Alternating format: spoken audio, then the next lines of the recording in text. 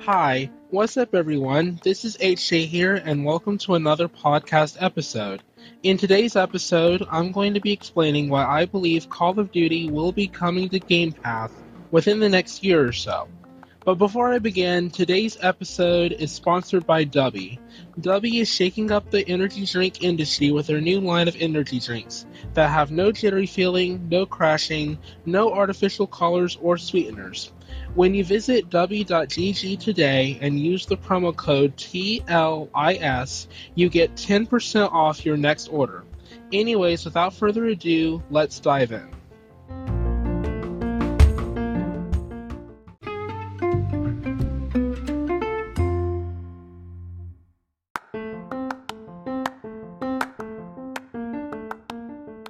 Many gamers are familiar with the Call of Duty franchise, spanning multiple console generations and several years' worth of games.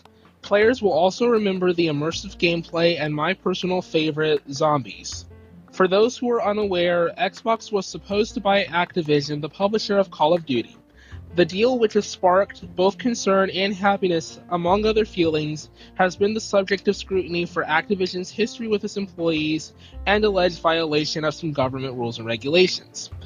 Now, I have many questions as to the whole antitrust aspect of this, but let's get a little bit of context as to what's going on with the deal itself.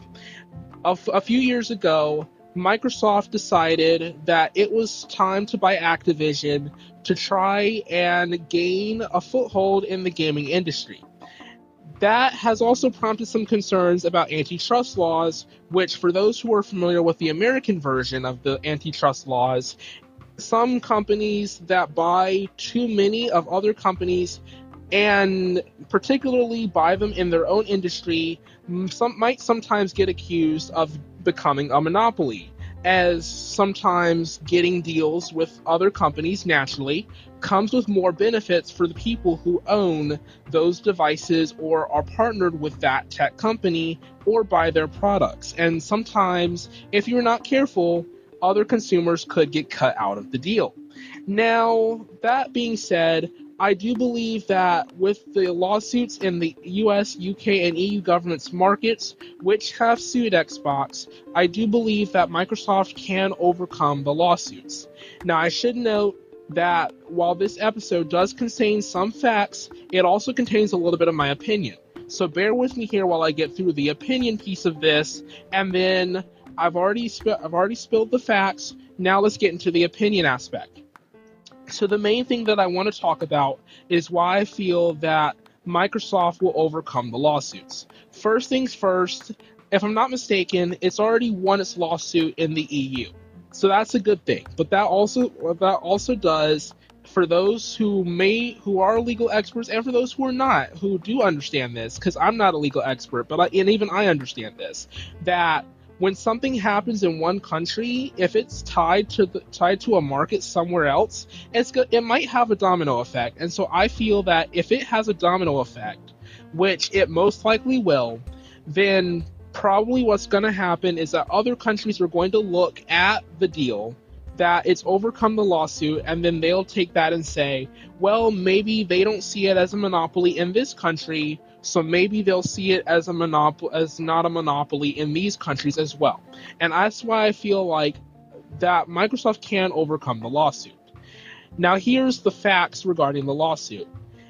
If I'm not mistaken, don't quote me on this because I'm trying to go back and read my script here, but I know for a fact that it has been sued in the US, UK, and EU governments. That was covered.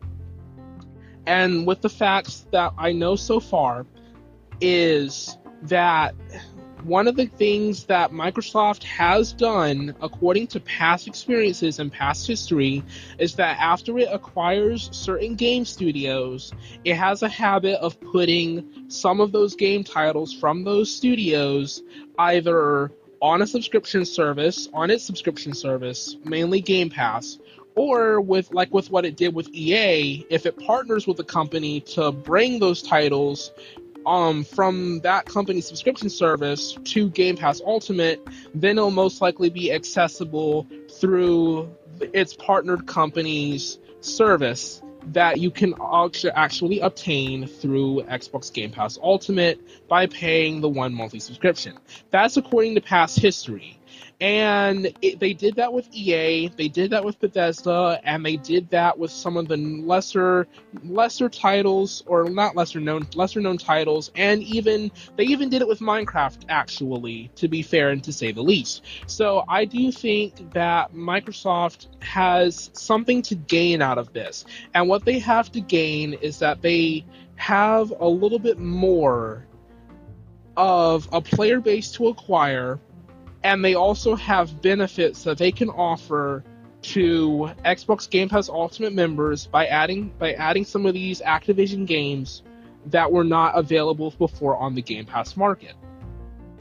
So I still have some unanswered questions about how this will impact PlayStation and PC players, such as will PS4 and 5 and PC retain their benefits, or will they lose them due to Xbox acquisition? Now, here comes the important part. Why do I think this can be done in a year or two? Because, like I said, Microsoft has a history in doing things like this. Their deals and terms are usually very promising to the companies involved, obviously, hence why they have acquired Bethesda and made partnerships with EA. And their history has shown that they are very fast and effective at getting deals made and done without many of them falling through.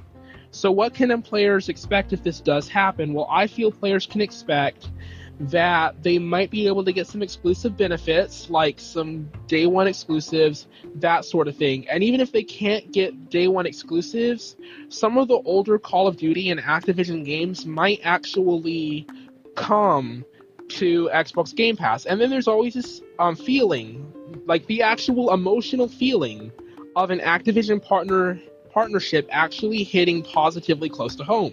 And by that, what I mean is that having Activision and Xbox partnering, players are going to feel more energized, particularly Xbox players are going to feel more energized and more likely to invest time and money into the console franchise and into the game. And that's something that I think Xbox wants to try and do. Now, anyways, that does it for me. I want to express again that this episode, while it does contain some facts, most of it is opinionated. And I have labeled that in the title of the episode, so you guys are aware. If you haven't already followed the podcast on Spotify or Twitter, please consider doing so, as it allows you to keep up with new releases and updates to the show. I also want to remind my audience that if you visit w.gg today and use the promo code TLIS, you can get 10% off your next order of energy drinks. Anyways, that does it for me. I am H. Shay, and I will catch you next time.